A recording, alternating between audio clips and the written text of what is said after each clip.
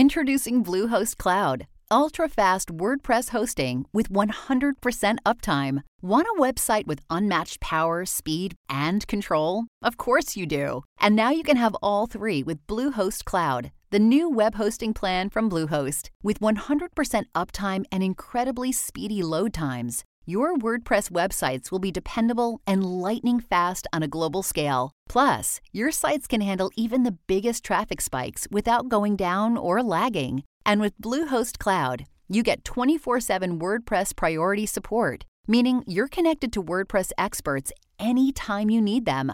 Not to mention, you automatically get daily backups and world-class security. So, what are you waiting for? Get Bluehost Cloud today by visiting Bluehost.com. That's Bluehost.com. It's that time of the year. Your vacation is coming up. You can already hear the beach waves, feel the warm breeze, relax, and think about work. You really, really want it all to work out while you're away. Monday.com gives you and the team that peace of mind. When all work is on one platform and everyone's in sync, things just flow. Wherever you are, tap the banner to go to Monday.com. Hello and welcome to the Money Nerds podcast, where owning a calculator, budgeting your money, and having a net worth is actually cool. I'm your host, Whitney Hansen, and each week I'll be chatting with inspiring people to learn their secrets to financial success. Now let's dive into the show. You can call me cheap, but you'll never call me broke. This is a direct quote from today's guest, Nicole Hatcher. I thought this was such a really great point because so many of us, especially when we're trying to pay off debt and better our finances, we run into a lot of naysayers, and sometimes there's some name calling, and sometimes it's making you feel bad because you're being frugal or trying to pay attention to your finances. But I thought today's guest really did a great job of illustrating the importance of just staying on your own path and putting your head down when it comes to paying off debt, your finances, and also your career. I officially met Nicole through a mastermind group that I'm part of, and I fell in love with her story, her personality, and just her passion for helping others. She's the founder of Frugal Chic Life, and she's on a mission to achieve financial independence in 10 years or less, and then show people the step-by-step process she's taking. She helps other busy professional women become financially confident while building true wealth through her website, YouTube channel, and Beyond the Budget Planner. She believes true wealth isn't just about money. It's about living a life rich in spirit, time, and peace. She is a wife and mother to 3 little kids that are absolutely adorable. Before I share a little bit about what this episode is about and what you're going to learn, I have to share a really fun giveaway. Nicole is giving away 2 of her amazing Beyond the Budget planners. This is a combination of journal and planning process. So if you're like a physical, you like to handwrite everything, you're going to love her planners. To enter this giveaway, what you have to do is take a screenshot of this episode and tag me on Instagram. I am at Whitney_Hansen_co, and just make sure you tag me, let me know that you're listening in. And if you want to go above and beyond, then definitely let me know what your takeaway is from this episode. I'm going to be choosing 2 random winners and notifying you on Instagram. The winner is going to be chosen by 9/15. 9/15/2020. Gosh, I tell you, it's hard to talk sometimes.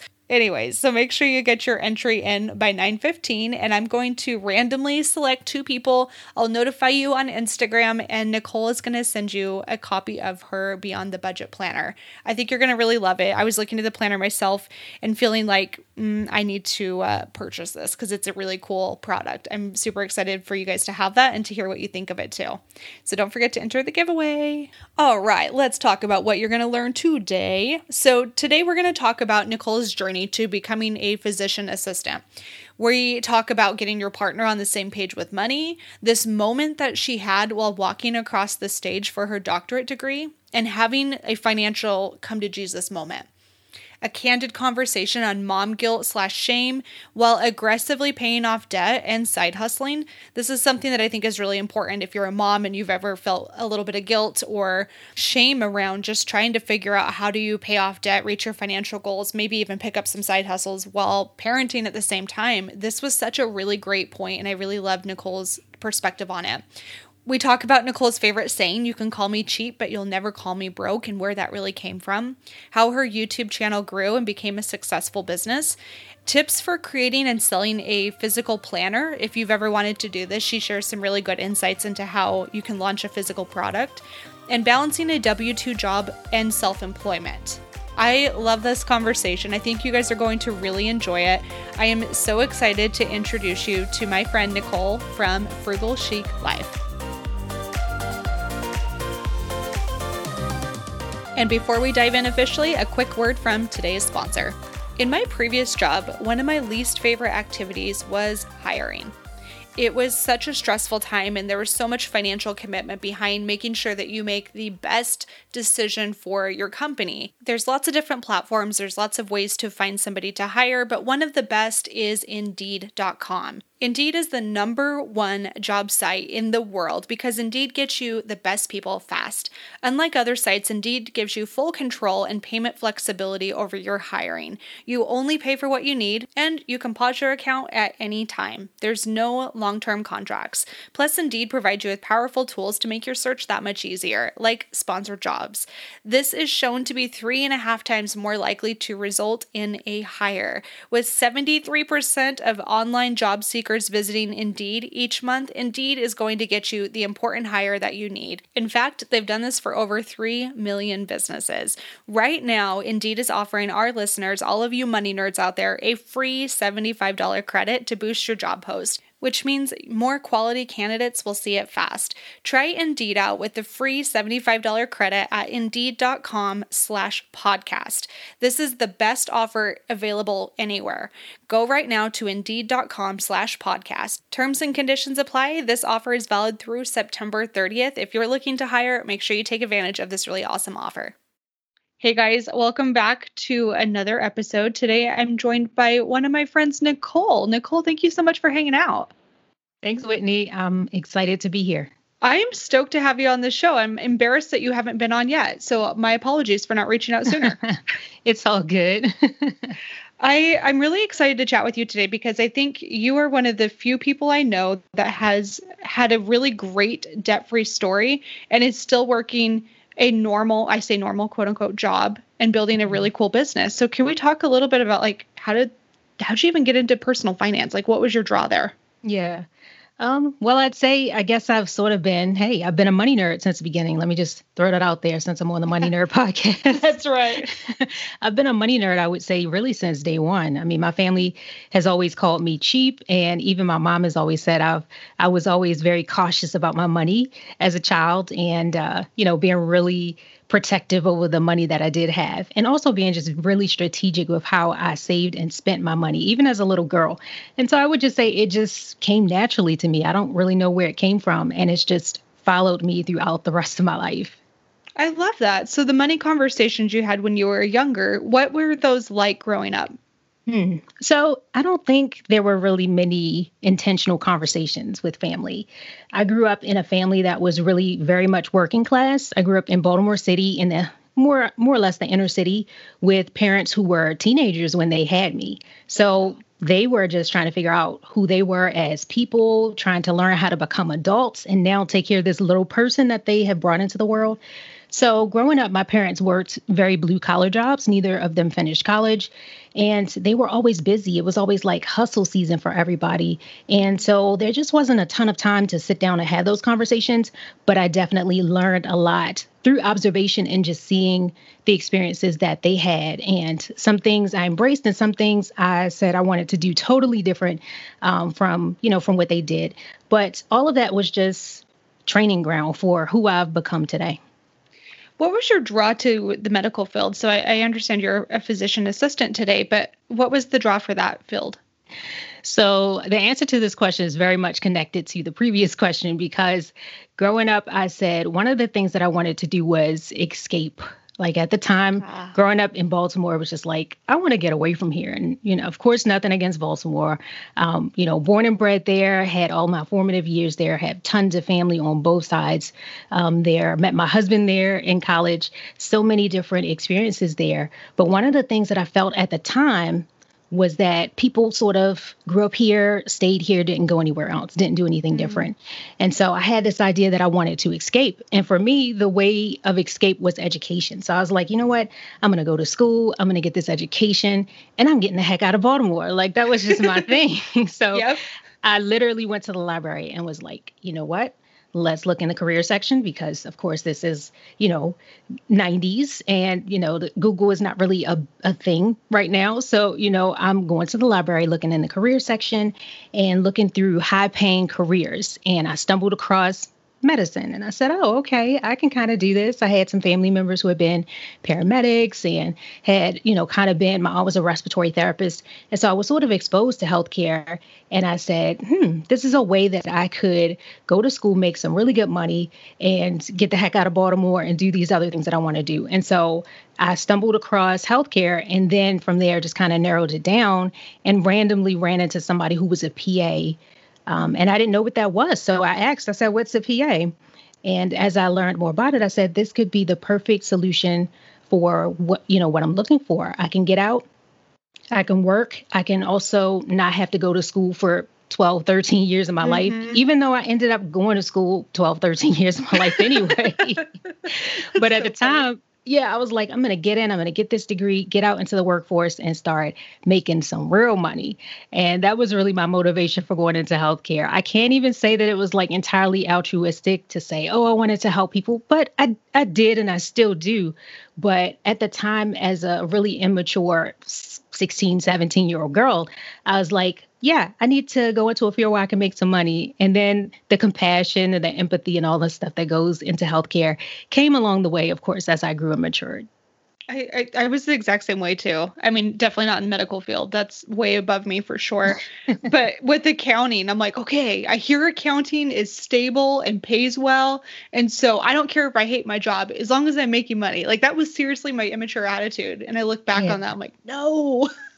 And some of it for me, it came out of that sense of, I never grew up feeling like I was deprived or that I was missing out on things. But as I got a little bit older and started to see what other people were doing, and I said to myself, well, once I get married, have kids and do this thing on my own, I want to do things a little bit differently. And I thought that money would really be a tool or resource to help me do some of those things that I had not experienced growing up, like taking family vacations. There was just no time to do that.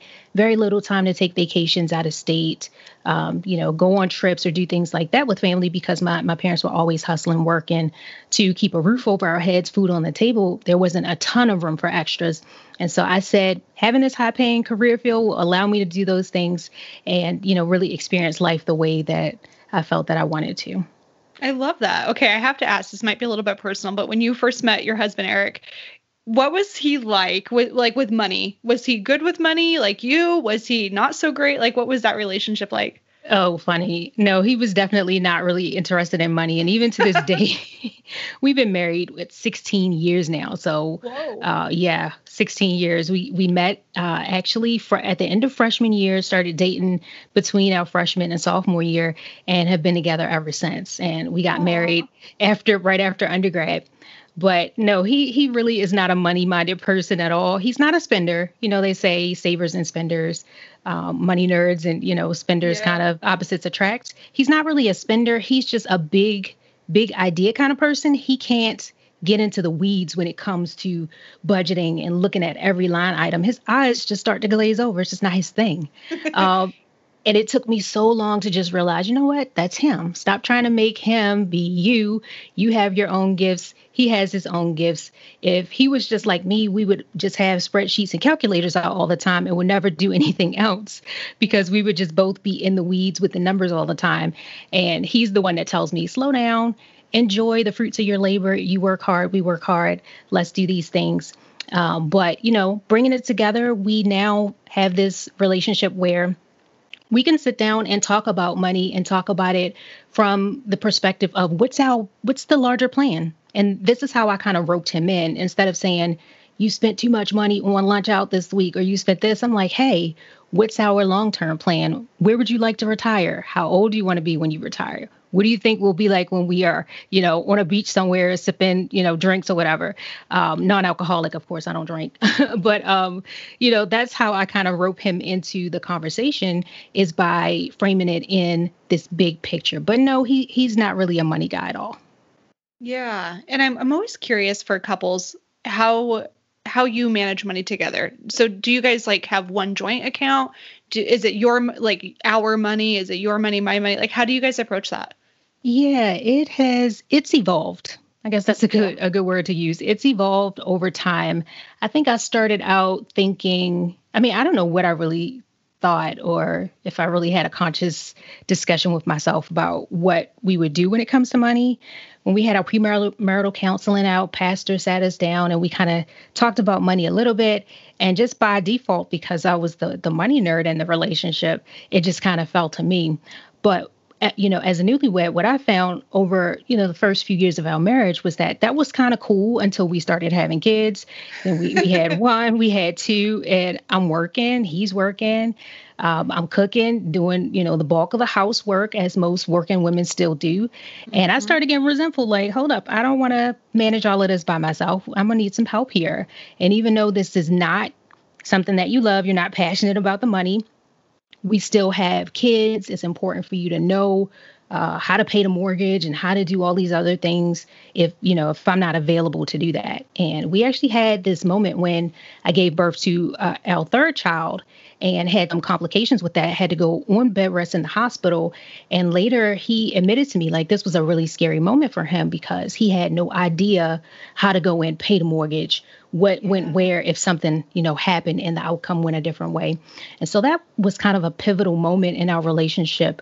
But we started out with everything in sort of one joint pot, even though it was not a lot of money. So it wasn't a big deal at the time.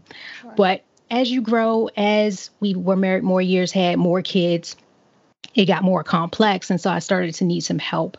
And so now we kind of have a joint approach to it, in that it's kind of like, I call it his, hers, and ours. Yep. We have all of the household stuff and everything together. But along the way, I encouraged, it was my idea for us to each open up a separate spending account. What I found was that I was just getting so nitpicky and naggy about the budget, whereas, yep, he went out and spent lunch. I'm like, why did you spend $27 or blah, blah, blah? What did you get that was $27? Did you really get a salad that was $27 or whatever? You got the guacamole, didn't you? Exactly. Why did you supersize it? Like, all of those kinds of things. And it really started to irritate him, and I started to get super resentful about it. And so I said, you know what, let's just make it a little bit easier for ourselves. He opened a separate spending account, and each of us put our personal spending money in there. And then when he wanted to get whatever, I wanted to get a smoothie or buy some lipstick or whatever, I don't have to check in. He doesn't have to check in with me.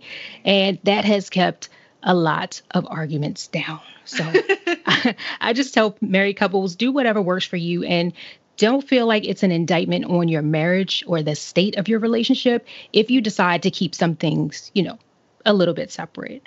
That's such a good point. Yeah, everybody has to do whatever works for them, and everybody's situation is different. I actually threw this question out to my audience on Instagram not too long ago, probably a couple months ago. Asked this exact same question, like, do you think married couples should kind of separate or keep it together or what? And the answers were all across the spectrum. One lady shared just like a really heartbreaking story where her and her husband were managing finances together, and he developed an addiction, and it really sort of, sunk their family, and they had kids, and she had no choice but to kind of separate things. And it's just like, I can't, as somebody who's a quote unquote influencer, tell everybody, oh yes, you have to keep every dime together, because I don't know what's going on behind the scenes. Everybody has to figure that out for themselves. Oh, I love this. So I got to know too, when you guys were paying off debt, you graduated, you're a PA, so that comes with, unfortunately, a ton of debt usually. So how much debt were you facing when you graduated college? So when I initially started out my journey to go into college, I was going to school in state and was able to get a lot of financial aid because I came from a lower income family. And I went to school pretty much the first, 3 years completely free. In fact, I was getting money back in the form of a refund check because I had so much grant money. And that at that time, I had planned to go to school for pre-med and had planned to go to medical school. And that's when I stumbled across the PA field. But unfortunately, no PA program at the school that I was at. And I decided to transfer schools, much to my parents were not excited about that. They were like, not. No, I was like a year away from finishing with a biology degree. And they're like, what? So you want to do what? You want to transfer schools? You want to take out loans now? This doesn't make a lot of sense. But I was like, I don't have to go to medical school. I could go to school, be a PA, start earning money. Back to that, that story I told in the beginning about wanting to get out and make money. Long story short, I transferred schools so that I could go to PA school. And I ended up with about $30,000 in debt from undergrad. From there, went on to get a master's, which was another 20. And then I decided that I was going to school to get a doctorate. And then that was another 50 or so, 40 plus. So altogether about 96K maybe, give or take. And my husband had about 7,000. Good on him. That's awesome. I know, compared to my 96 or 97,000. So ultimately, across all 3 degrees, it ended up being about 96 or so thousand. Which is a lot. I mean, I can imagine when you're looking at that number, how overwhelming that might feel. So talk to me about that moment where you and your husband sat down and said, okay, we're gonna do this crazy payoff debt thing. Like, what did that look like for you guys? It was really a crazy moment. It was literally, I'm embarrassed to even say this. I was pretty much seconds away from walking across the stage with that 3rd degree. I had deferred my loans all through working on a master's, as I was working professionally as a PA, but also getting a master's degree at the same time. And I just kind of put my head in the sand and didn't think about it. I was like, you know what? I'll pay it back. I'm making good money. It's not a thing. I'm going to be able to pay it back, which is what I kept telling myself over and over again. And I was literally waddling across the stage, earning that doctorate, pregnant with our second child, 6 months pregnant, and with my little cap and gown, hoping I didn't, slip and fall with a pregnant belly on stage. No doubt. Yes. And I'm thinking to myself, I'm going to have to pay the piper now. Like, it's time to pay back everything I owe. And believe it or not, up until that point, I had not sat down and done the final numbers. I knew it was a big number, but I had not done the actual calculations to say I owe this down to the penny. And so here I am, 6 months pregnant, knowing that I'm going out on maternity leave. We have a toddler at home, a 2-year-old in daycare, and I know I'm going to have this second child going into daycare, and I have to figure out how I'm going to make this financial situation work, because along the way, I was living that life. I was celebrating. I was making real money. We bought a house with very little money down. I was driving an expensive luxury car with no money down, $500 car payment. Once that second child came around, the daycare bill was larger than our mortgage. And now I got to pay back the student loan debt. So it was a very scary moment for me. And that was really when things started to change for me financially. So what'd you do? 6 months pregnant and getting ready to go on maternity leave, you didn't really have a ton of wiggle room in that capacity, I suppose. So how'd you approach your plan? Yeah. So, I tried to just put one foot in front of the other and just focus on, the task at hand. But I knew pretty immediately after, my 3 months of maternity leave, I'd be going back to work. And that meant my child going into some form of, the new baby going into some form of daycare. And so I started there just looking at that and actually sat down to create a real budget, had dabbled in it. Of course, as I said, I've been a money nerd. So I've always been excited by the numbers and excited about finances. But when life kind of starts to get in the way, I'm in school, I'm working, I got to manage these kids, manage the house, keep the house clean. All of that book knowledge or knowledge that I had about money just kind of went to the wayside because life happens, you get busy, and all of a sudden it goes onto the back burner.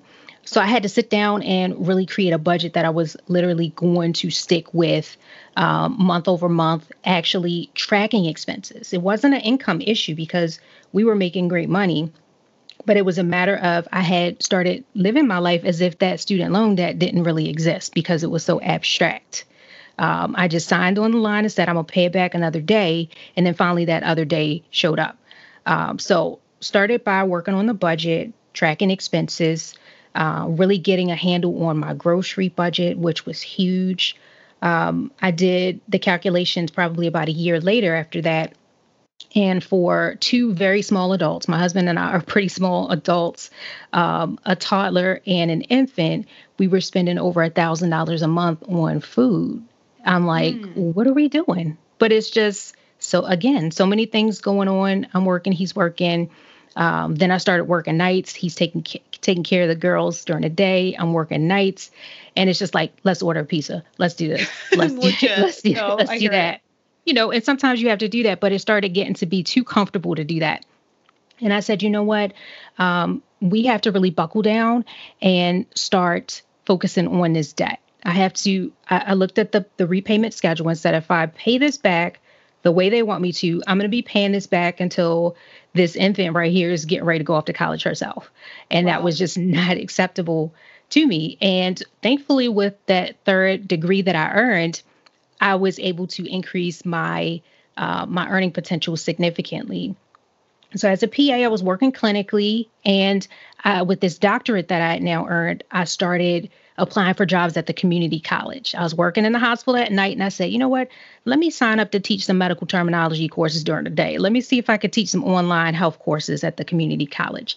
And as those new side hustles started rolling in, I took all of that extra cash, the vast majority of it, and just threw it at the principal of those student loans. And ultimately, I was able to get those student loans paid off from the time I started paying them and finished that degree. I finished that degree in 2010, and I made my final payment in 2015. So 5 years.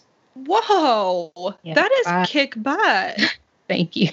Yeah, you were hustling. Okay, I have to pause for a sec because you were 2 kids at this time, well, 3 now, but 2 kids during that process and working a full-time job plus a side hustle? Oh, yeah. Multiple side hustles. Oh, I was a crazy person. So don't get me wrong. This is incredible. Yeah. Looking back on it, I say to myself, I don't know how I did it. I mean, sheer willpower, and just the desire to get it done. And I'm also the type of person that once I set something up in my mind and I say I'm doing it, it takes a whole lot for me not to follow through. I do everything in my power to do so. And once I made that decision to get serious about the finances, I went all the way in.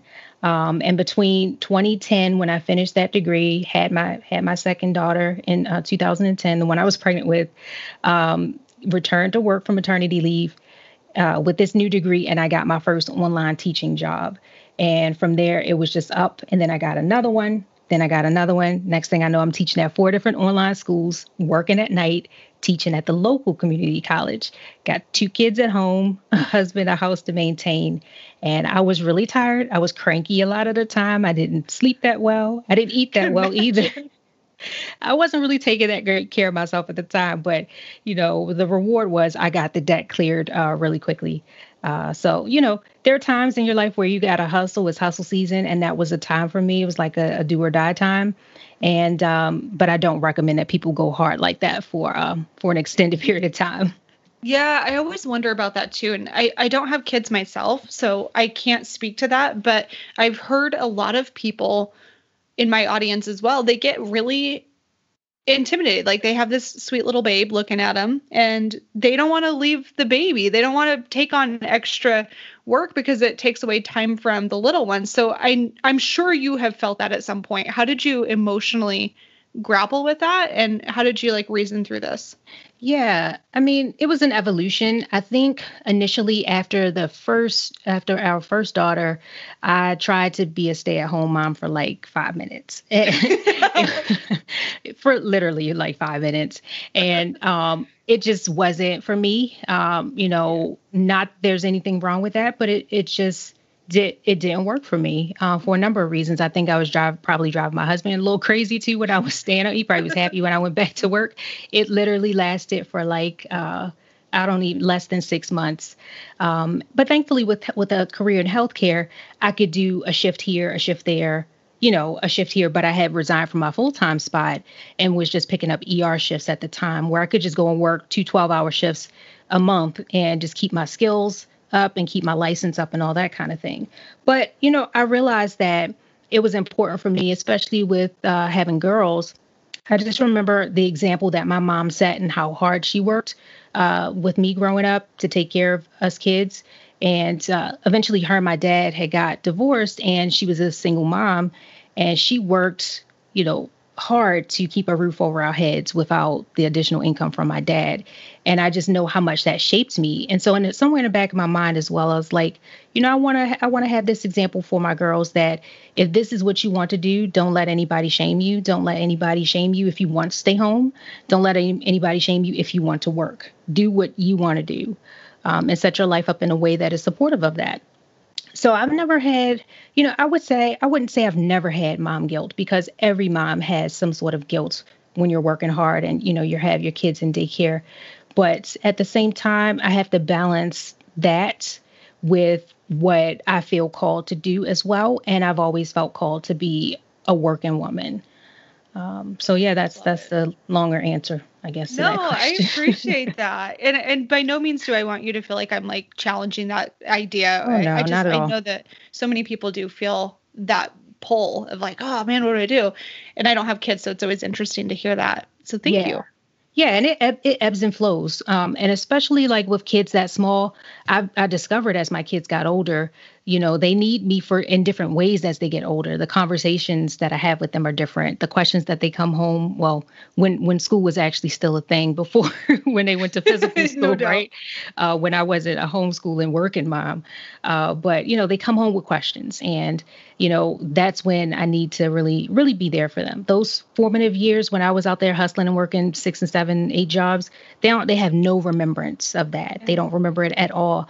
And now that the debt is paid off, I'm free to work whatever schedule I want. I work 3 days a week in my PA profession, in my PA career now. And I run my business on the side. I'm much more selective about what I take on as far as side hustles. Yeah. Because I'm not in that hustle season anymore. Because once the debt was cleared, it was just like, I can breathe. I can breathe now.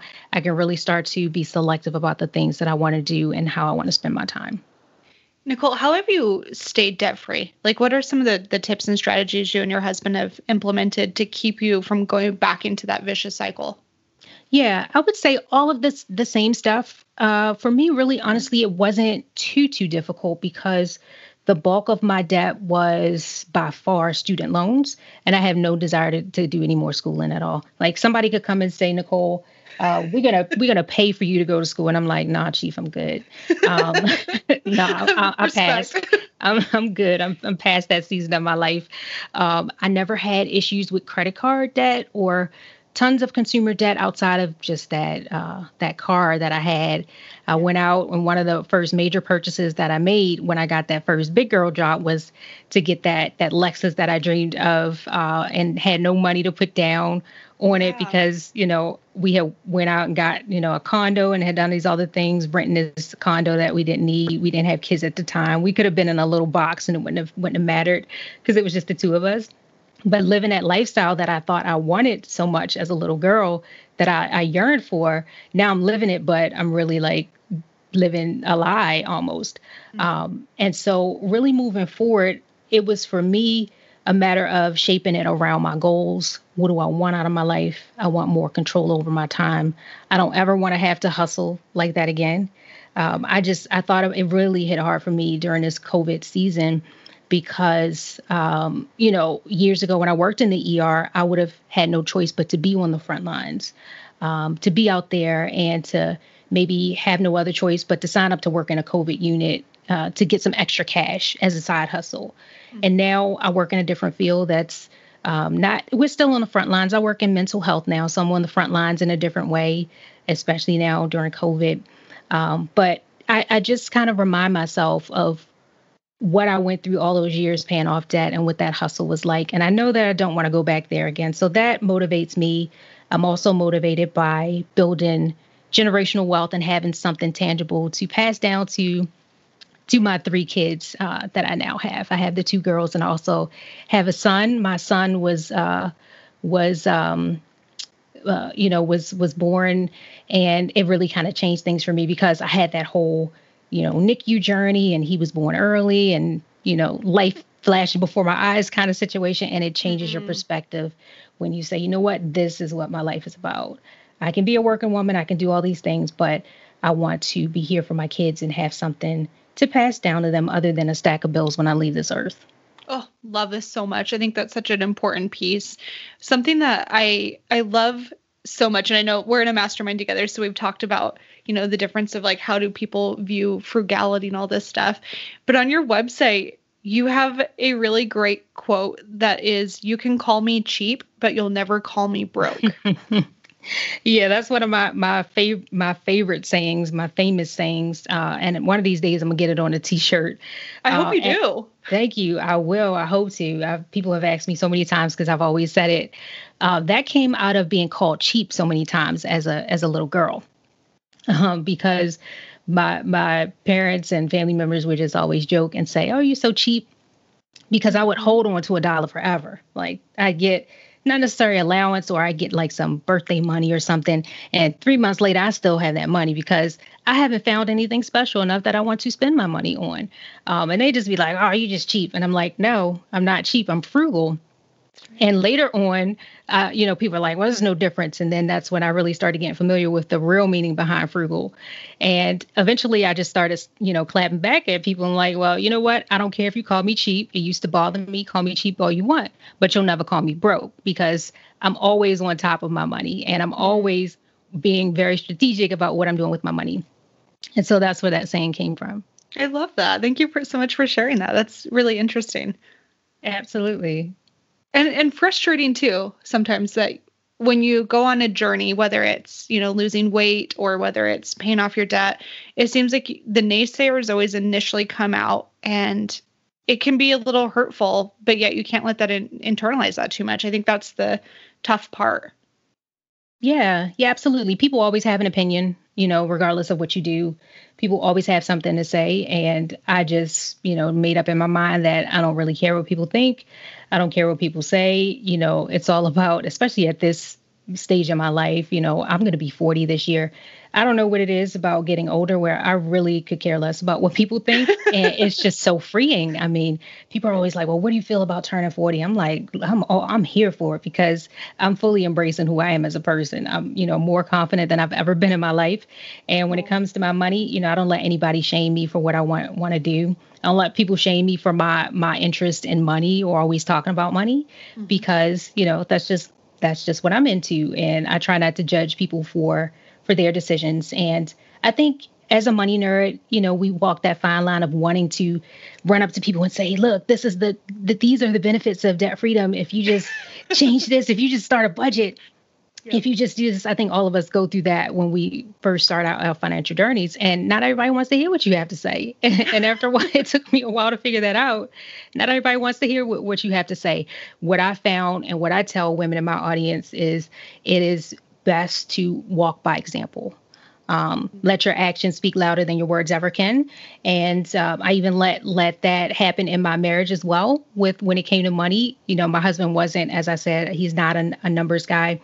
He wasn't excited about necessarily looking through the budget and the line items. He's all about living debt free. He just don't want to sit down and come up with a plan for how to do it. No doubt. And what I started doing was just doing some things on my own. I don't need to have him 100% on board before I start making some changes. And I stopped nagging him about the little purchases. We set up our separate spending accounts. And I just started doing some saving on the side and doing some things like this. And one day on my YouTube channel, I made a video about how I saved $28,000 or something in a year. This was a couple years ago. And this dude calls me from work at his lunch break and says, how'd you do that? How you do that? Stop it. I was like, bruh, you're going to have to look at the video like everybody else. But no, seriously, I was like, these are all the things that I've been talking about over the years. And sometimes it's just walking that walk and letting them see the fruits of your labor. That's the thing that's going to make the light bulb go off. And I sat on the phone with him during lunch and was like, this is what I've been doing all the time behind the scenes, all my little, I'm not nagging you no more, but this is what I'm doing instead. And he was like, I got it. I get it now. Aww. And so I think, walking by example is a big part. And I just love seeing that light bulb go off in people's heads, but it has to be in their own time. It can't be something that I'm forcing on them. I love that. That's such a great story. And one of the things that you talk about walking through example, you've built a career like outside of being a PA. You're starting to build up a really awesome business of doing this. So talk to us a little bit about your business. Like, how did you decide, okay, I'm going to take on a new side hustle and share this side of it? How did that come about? Well, it's kind of it was just kind of crazy. It was just one of those things where I wanted to have some accountability, I would say. I was kind of working on things behind the scenes. And actually, you know what? I think, as a matter of fact, I think I got my timeline wrong before. I finished my degree in 2010, and I made my final payment in 2016. So it was a little under 5.5 years for the student loan payoff. But along the way, and I don't know how I forgot that because my son was born in 2016. So I should always remember that year.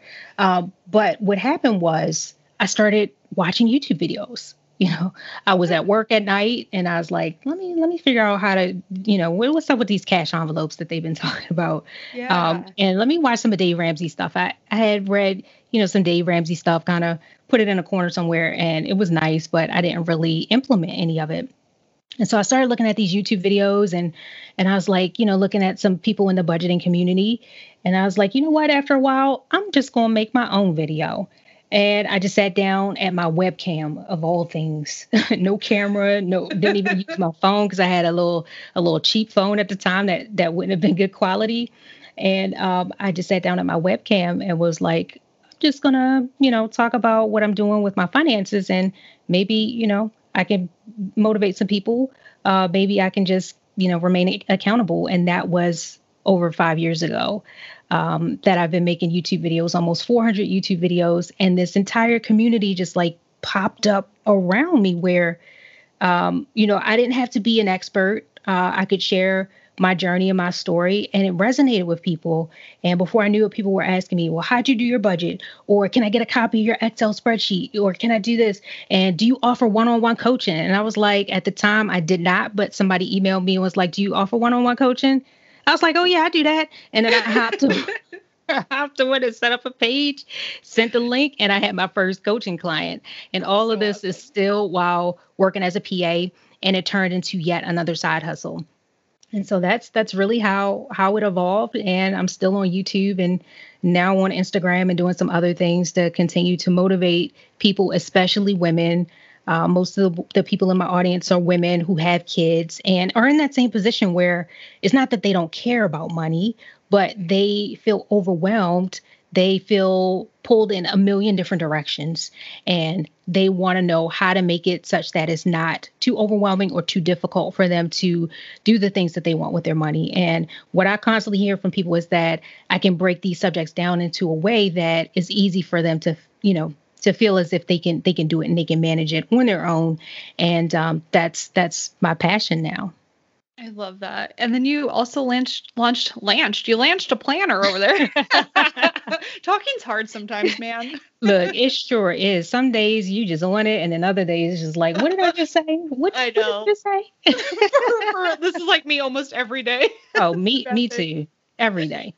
So talk to us about your planner that you launched. What was it's more of a journal, if I understand correctly. It's kind of a hybrid, I would say, between the two. It kind of joins like the journaling aspect with the practicality of a budget planner. And so it's called the Beyond the Budget Money Planner. And at the beginning of it, it has journal prompts that are all related to your money. So exploring those early money stories, like you asked me the question of, how did you go out with money and what was, some of your first experiences and things like that. And so I put some journal prompt questions there to kind of get some brainstorming going because, and I know that mindset is such a big part of it. And so I wanted to have that, incorporate some of that in there and just have, a nice pretty journal that we could use as ladies. A lot of times you buy these journals and they're so pretty that you don't want to write on them and mess them up. I didn't want it to be so cute that people were afraid to use it. It's durable, and I wanted it to be something where you could just toss it in your purse and be able to go jot down your transactions if you wanted to. Jot down however you're feeling about your money, jot down your goals, and keep it moving. And so that's where the idea came from. I'm all about picking the type of budget that is going to work for you, the type of framework that's going to work for you. If it's an Excel spreadsheet, I got you covered there. If it's a printable sheet, I got you covered there. If it's a hard copy of a planner, I got you covered there. If it's an app, I can make some recommendations for that too. So, giving it to people wherever they can get it is really what I'm all about when it comes to the budget. So, that was my little passion project that I was super excited about. I launched it about a year ago, and it's been doing really well.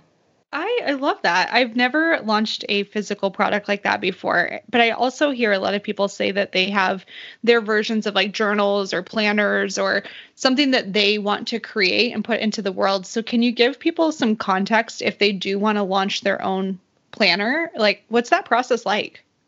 Yeah, I would say the biggest part for me was really mapping it out to figure out what I wanted in it. It was a situation where I kind of wanted some of everything. So I bought a bunch of planners, budget planners, and looked at a bunch, reviewed them and said, oh, I don't like this. If this was mine, I would change this.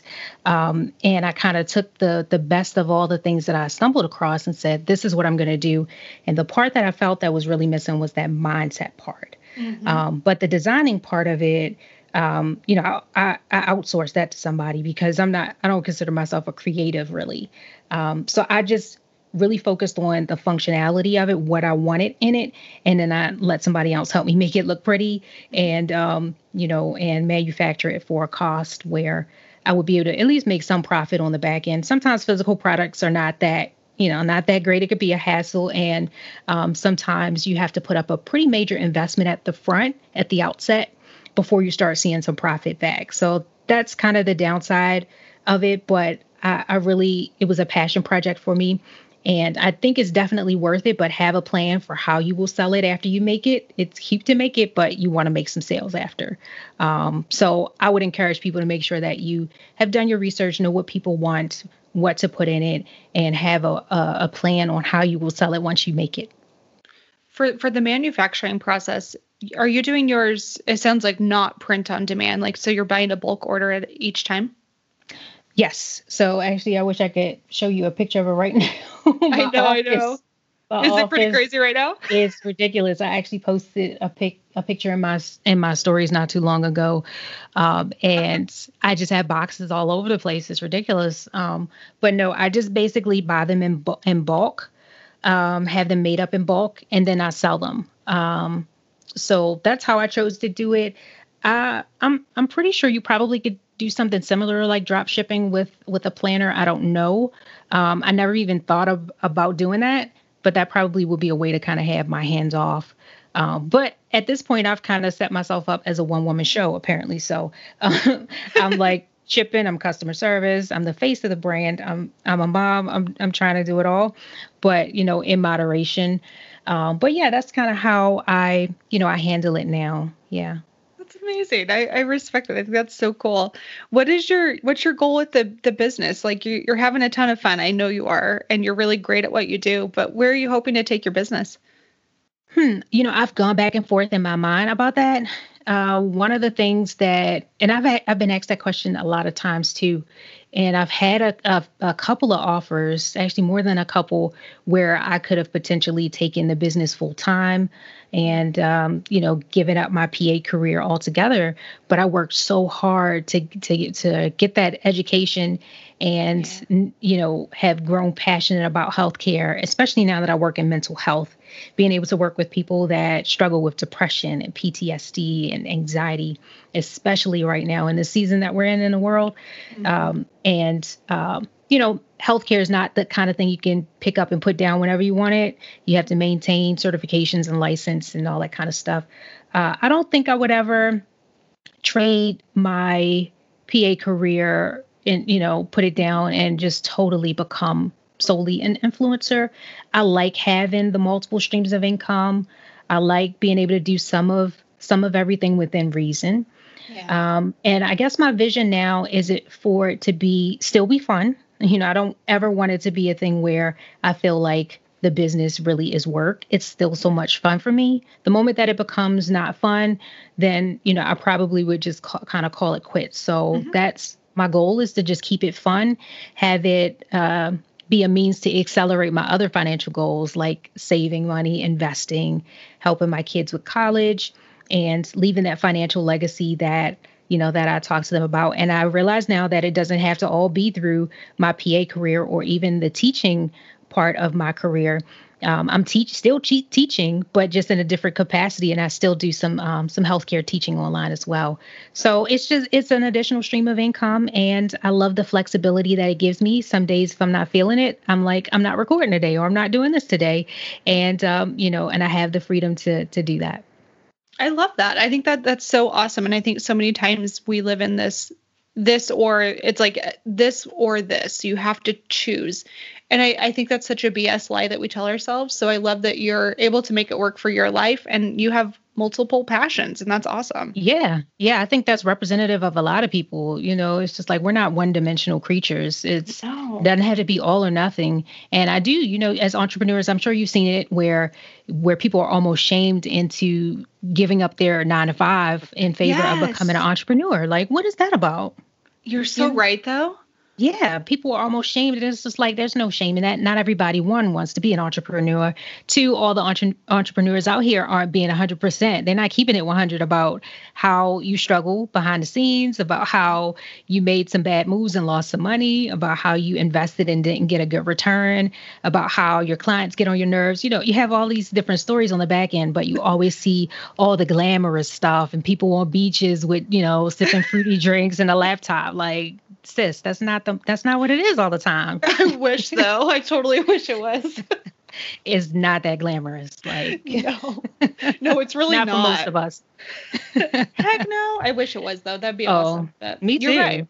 Me too. I think the other thing too, you see a lot in the online digital world is it's so easy to have a facade of your life and this perfection, and it's so curated that we oftentimes forget that business at the end of the day is freaking hard.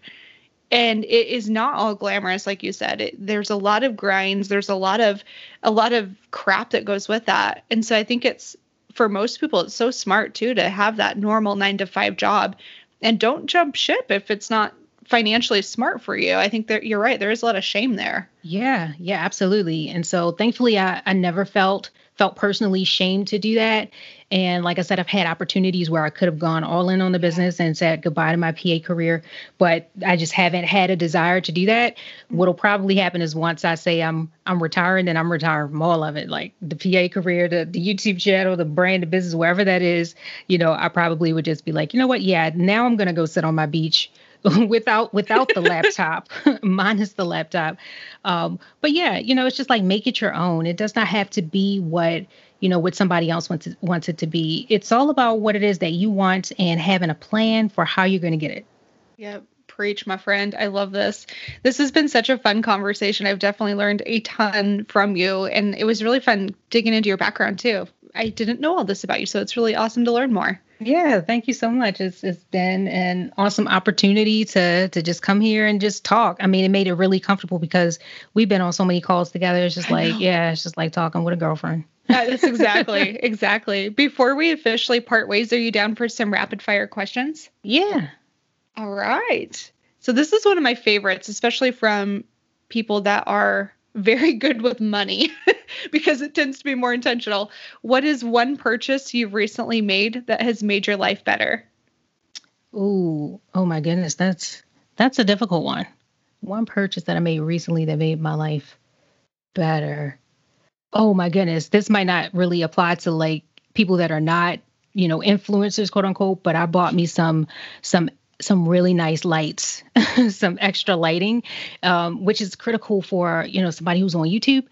I want some great lights so that I don't have to be dependent on a nice sunny day outside to get good lighting for my videos. Love it. And I've been noticing it in your YouTube videos too. I love it. Looks great. It made a world of difference. I was like, I should have done this years ago. What was I thinking? What lights did you go with? Oh, it's Fovatech something or other. I'll definitely text you the link or DM you. Something I found out about on Think Media. I love Think Media on YouTube. If you are an influencer or creative and you do video, definitely check them out. It was one of their recommendations. I have not heard of that. I'll definitely go check it out too. Yeah, they're really awesome lights. Good to know. Next question for you. What is your current morning routine? Oh, I wish I had one. It kind of works out to be like I lay in the bed until I hear, "Mommy, I want oatmeal and juice." And that's that's my 4-year-old coming in, waking me up, saying he wants oatmeal and juice. And usually he's my alarm clock because he's up before my alarm goes off. And then from there, it's just a rush to get out and get everybody to where they need to be and in whatever corner of the house they need to be in so that I can work. I'm still working from home as a PA. I'm doing telemedicine. So my morning routine is totally different now because I'm on video chat with my patients from my own home. That's so cool. I didn't realize you were still doing the telemedicine. Yeah. My office has been closed for several months now, and we're still doing that here. I'm in Maryland. Remember, I said I was trying to get away from Baltimore, but it kept calling me back home. I lived in several states, but I came back. I love it. Okay, so let's talk like post-COVID. Where is one location you're dying to travel to? Ooh, how much time you got? I think my next destination will probably be somewhere in the Mediterranean, hopefully. But really, outside of that, Alaska. Really? Yes, Alaska. My goal is to visit all 50 states, but Alaska is at the top of that list. That is so crazy. I haven't heard that one yet. Yeah, Alaska. It's so beautiful. Anytime I look at YouTube videos on it, I'm just like, I want to move to Alaska, but probably not really. But I do want to visit. I love that. I can get behind that too. Yeah. Okay. Last question for you. In your opinion, what is the secret to financial success? Oh, wow. Wow, that's a deep one. Secret to financial success. I would say the secret to financial success is sitting down, writing out your goals, thinking about a big plan, and then working backwards to come up with action steps to implement it. Love it. Yeah, couldn't have said it better myself. You are such a rock star. Thank you so much for taking the time to hang out. Absolutely. Thanks for the invitation. I appreciate it so much. Okay, what'd you think? I love this episode with Nicole. I thought it was really interesting to hear how she balanced being a mom of 2 littles and then also side hustling and working her tail off to pay off debt. That was really a big takeaway for me, and I respect the heck out of her. I thought that was a really cool perspective, and I just really admire her in so many ways. Don't forget to enter in the giveaway, and to enter in the giveaway to get her Beyond the Budget planner for free, like literally for free 99. We're going to send 2 people a copy of the planner. You need to screenshot this. Let me know you're listening in by tagging me on Instagram at Whitney_Hansen_co. And it's good through 9/15. So make sure you get your entry submitted if you want your chance to win a free copy of the planner. Pretty cool stuff. All right, guys, that's it for today. Thank you so much for listening in. I will see you next week for another episode of the Money Nerds podcast. Bye.